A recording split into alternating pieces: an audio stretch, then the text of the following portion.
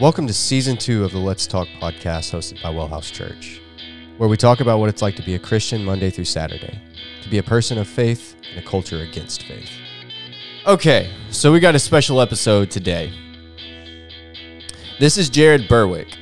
He is an agnostic, demisexual male, and also the village liberal. I am Clayton Ware. If you've been around here long enough, you know who I am.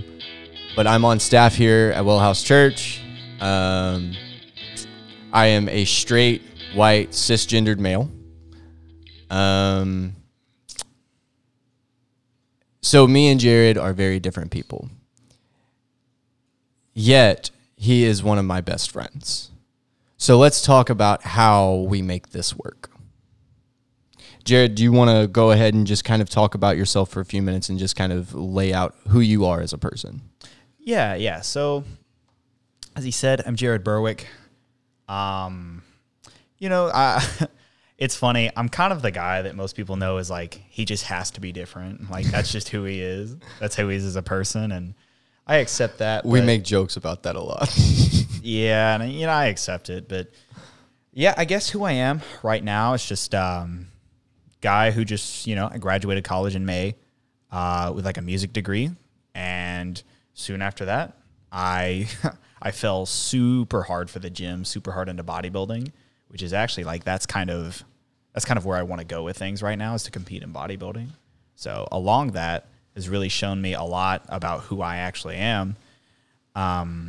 Just in the process of really understanding and accepting the things that I liked and being unapologetic in those. So, as Clayton said, demisexual, agnostic. Do you want to explain what a demisexual is for the listeners who may not know? Yeah, I got you. It is a fairly new term, actually. Yeah. So it's basically just like I am straight. I am attracted to women, but I don't get sexual feelings for somebody until there's been a real emotional connection.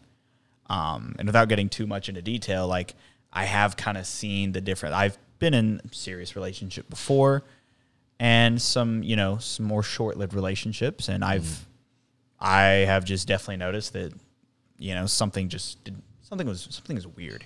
Mm-hmm. And speaking to some of my other friends, they were like, "Yeah, something definitely seems off." They're like, "That doesn't sound right." I'm like, fair, and so I started to look into it and came to that term, and it just kind of fit. Yeah, and something that you should know about demisexual is that it would fall in the plus category of LGBTQIA+. So Jared is a member of the community. Just celebrated Pride. So with all that being said, do you have any more that you want to add about who you are as a person? Or did you... You good? You covered all the bases? Pretty generally, yeah. We can surely get into some more things as they apply in our conversation, but generally, yeah. Cool. The reason I wanted them to do that is because it really just shows who Jared is as a person. And if you've been around here long enough, you know about me, very different than that.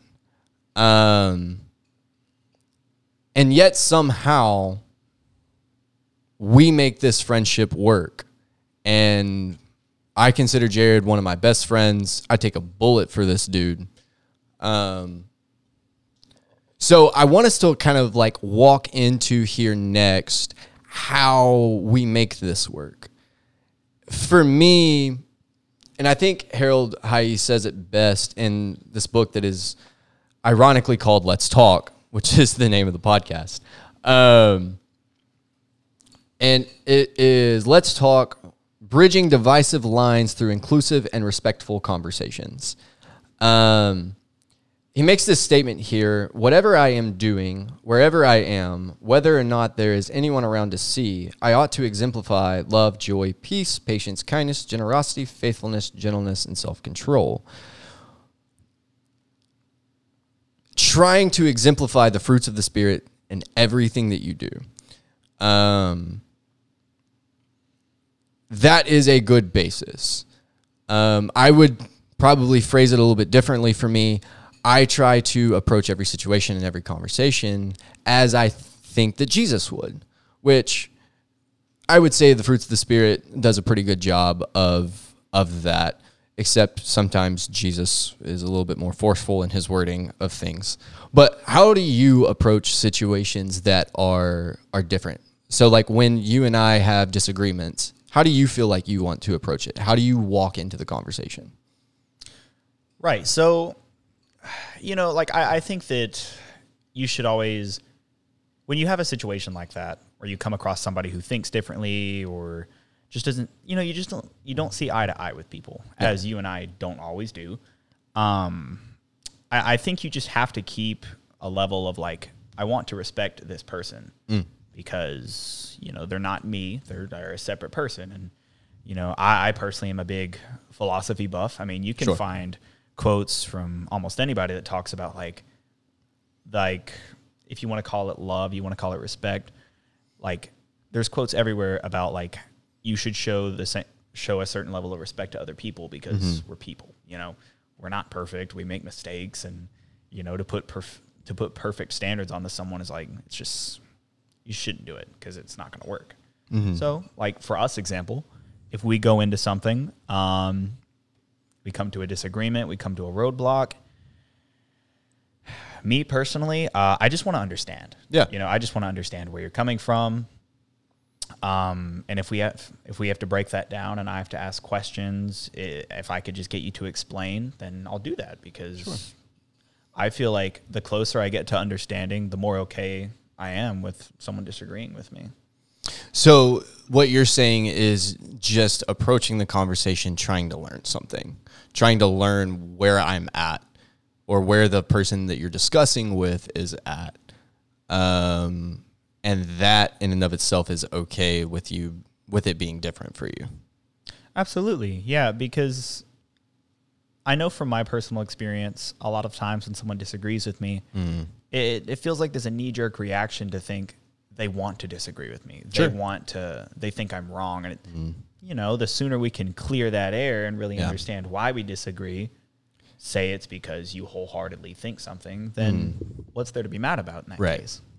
And I think that this is what the church has been missing right there.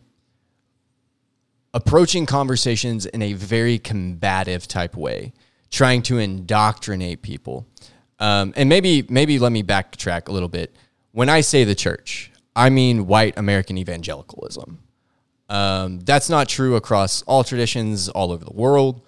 But specifically here in America, white evangelicalism is about indoctrination and wanting you to believe exactly the way that they teach it.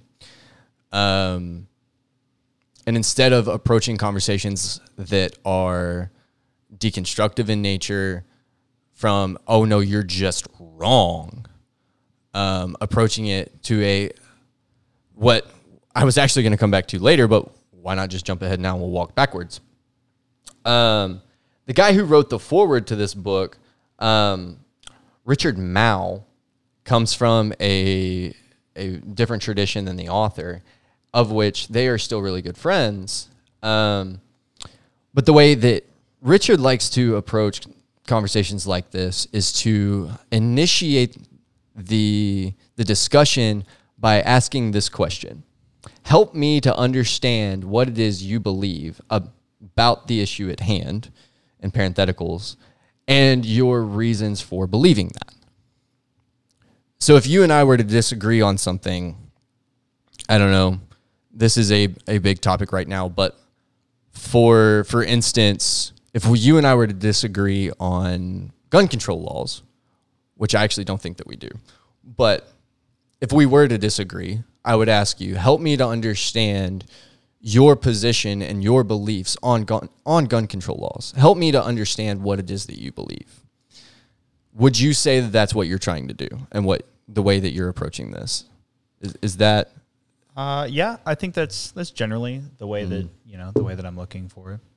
It's just like, why? Why do we disagree, Yeah. I think that's what it all comes down to. Do you think that there is any benefit to having a discussion and a debate to try to find a middle ground? Or is it just help me understand All right, cool. Could you kind of re-explain that or rephrase that question? So, like, help me understand. I help you understand. We're cool. We walk away from the conversation. Or do you think that there is a benefit to having a longer discussion, maybe a debate, and finding a middle ground on the issue? Do you think that there's benefit to that? I see what you're saying. I personally do think that there is benefit. And that's really how I try to go about my interactions with people is like, you know, debate, like you could see that as maybe a strong connotation. Like we'll just say like, let's just talk it out. You know, like I'm going to ask you questions like, so this, or, you know, well, what about this? Just because like, I just want to fully understand your logic on like what you say, like if we disagree about something. Sure. And that's all I really try to achieve when I do it, is just have a full understanding, because I personally find it very interesting whenever people disagree with me. Yeah. I think that there are situations where the debate is not helpful, but I do agree. I think that, and you and I don't necessarily debate. We will discuss. For sure. Using lots of I statements, right? I believe X. I think this way. The reason I think this way is because blah, blah, blah, blah, blah. And we do end up having this debate and end up finding that middle ground. Would you agree most of the time? We would find that the one issue we don't is the God thing, but fair, right? Like as an agnostic person, like you do approach conversations like, yeah. And that's one that the discussion feels unnecessary to me because I know where you stand on that. And all that's going to do is just cause more problems the more I push it and the more we talk about it, right?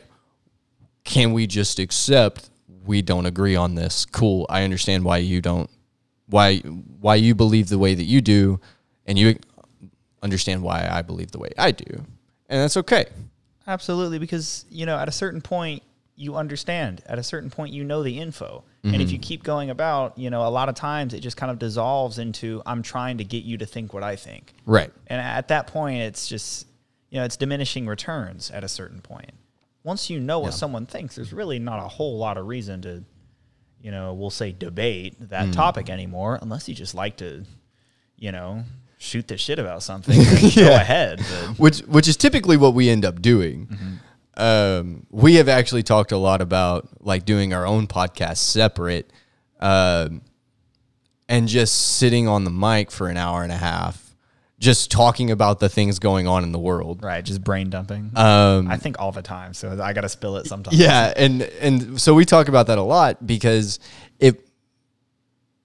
we do approach conversations very differently and approach situations very differently, yet somehow always find a way to come to a point of understanding, which I think, not to toot our horns, but I think that's a rare thing for relationships most of the time in America these days. Would you agree with that statement? Generally, from what I've seen, yes. And I wish it were more common, but from what I've seen, you know, it's not a whole lot of that. Right. And I think what makes that work is creating a safe space. You know that I will not judge you, and I know that you will not judge me. We might joke with each other. We might understand like, oh, you know, Jared's just trying to be different now. Something would feel wrong if it didn't happen. Like, that's just how Approaching it lightheartedly, I think, is one of the things that make it work. But also just having a non-judgmental space. Would you would agree? Yeah, wholeheartedly. Yeah. How would you approach these situations in trying to create that safe space? Are you asking, like, how do I? Maybe with other people or just? In general, when you find a situation, whether it's with me or with somebody else, that you disagree with someone, how do you go into creating this safe space to have this conversation? Gotcha. So when you talk about creating the safe space, man, I would say it's all about, like, give them the floor. I mean, if your intention really is to try and listen and to just understand someone's point of view, just shut the hell up and listen. yeah, give them the spotlight, let them speak, you know. It can kind of go the wrong way if you're just like butting in and giving like your opinion when it's like, you know, there's a time and place for that at the end of their part, and I can go into that in a second. But like while they're speaking, it's like, I believe you should really make them feel like, hey, this is your time to shine. You know, spill what you have to me. And you know, after they've given their entire explanation, even then, I don't really agree with just outright giving your opinion to someone. You know, it just comes off a very just giving your unsolicited opinion on something. Yeah, it's just it's kind of aggressive. You know, it just. Like it's unsolicited. Like if they wanted your opinion, they'd probably ask for it, right? You know, and I think maybe people shouldn't just feel so entitled and so high strung in their opinion that they just have to say it. You know, like everybody should get an opinion, but that doesn't mean you have to flaunt it everywhere you go. Sure. Yeah, I love that. Just shutting up and listening, right? We talked about that a couple weeks ago on this podcast about just listening to the needs of other people, right? On our episode talking about the church's, what to do when the church becomes the oppressor. We talked a lot about, you know, listening to the needs of the vulnerable populations, and the oppressed, right? I think that you should approach every situation, every conversation with ears to listen to what they have to say. And listening is not hearing them talk and thinking about your response, right? Listening is hearing, trying to understand, asking follow-up questions, doing whatever it takes for you to fully understand where they're coming from and who they are and what they're trying to say, which is rooted for me in love. You are a person who I love dearly. So when I approach conversations with you, I don't want you to feel like I think that your opinion is ever invalid. Right? Would you agree that the basis of respectful conversation is approaching it in love? Yeah, I would definitely agree with that. Yeah. I would for sure. How does that play out for you? For me? Mm-hmm.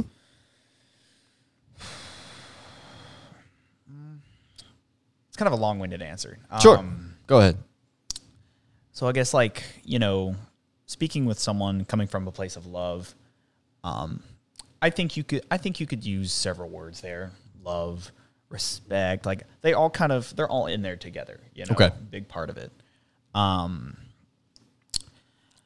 So like me personally, like I said, I'm a big philosophy buff, big fan of existentialism. Mm-hmm. And from what I've interpreted from the authors of existentialism that I've read is that, you know, you should live life like, just to break it down, like a more modern metaphor. Sure. You know, if like an inhuman species were to look at humans and were to ask, like, what does a human do? What is a good example of a human?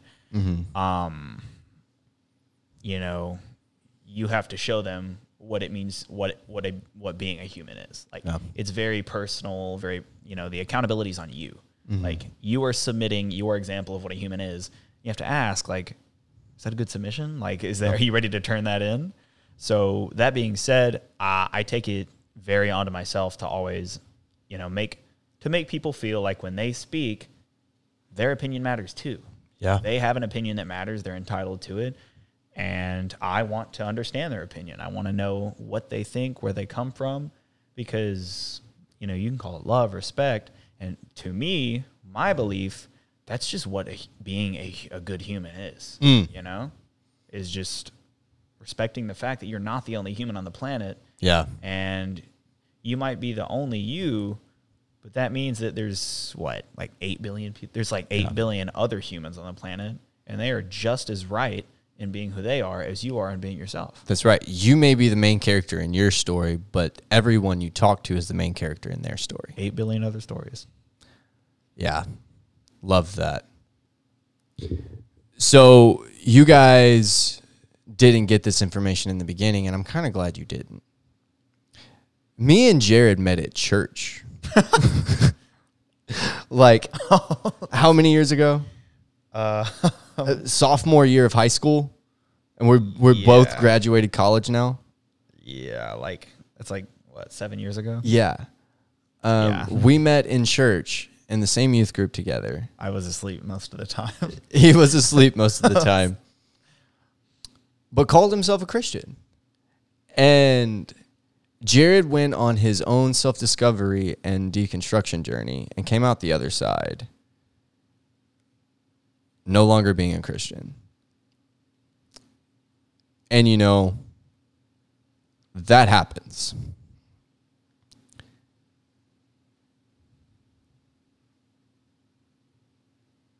Yet,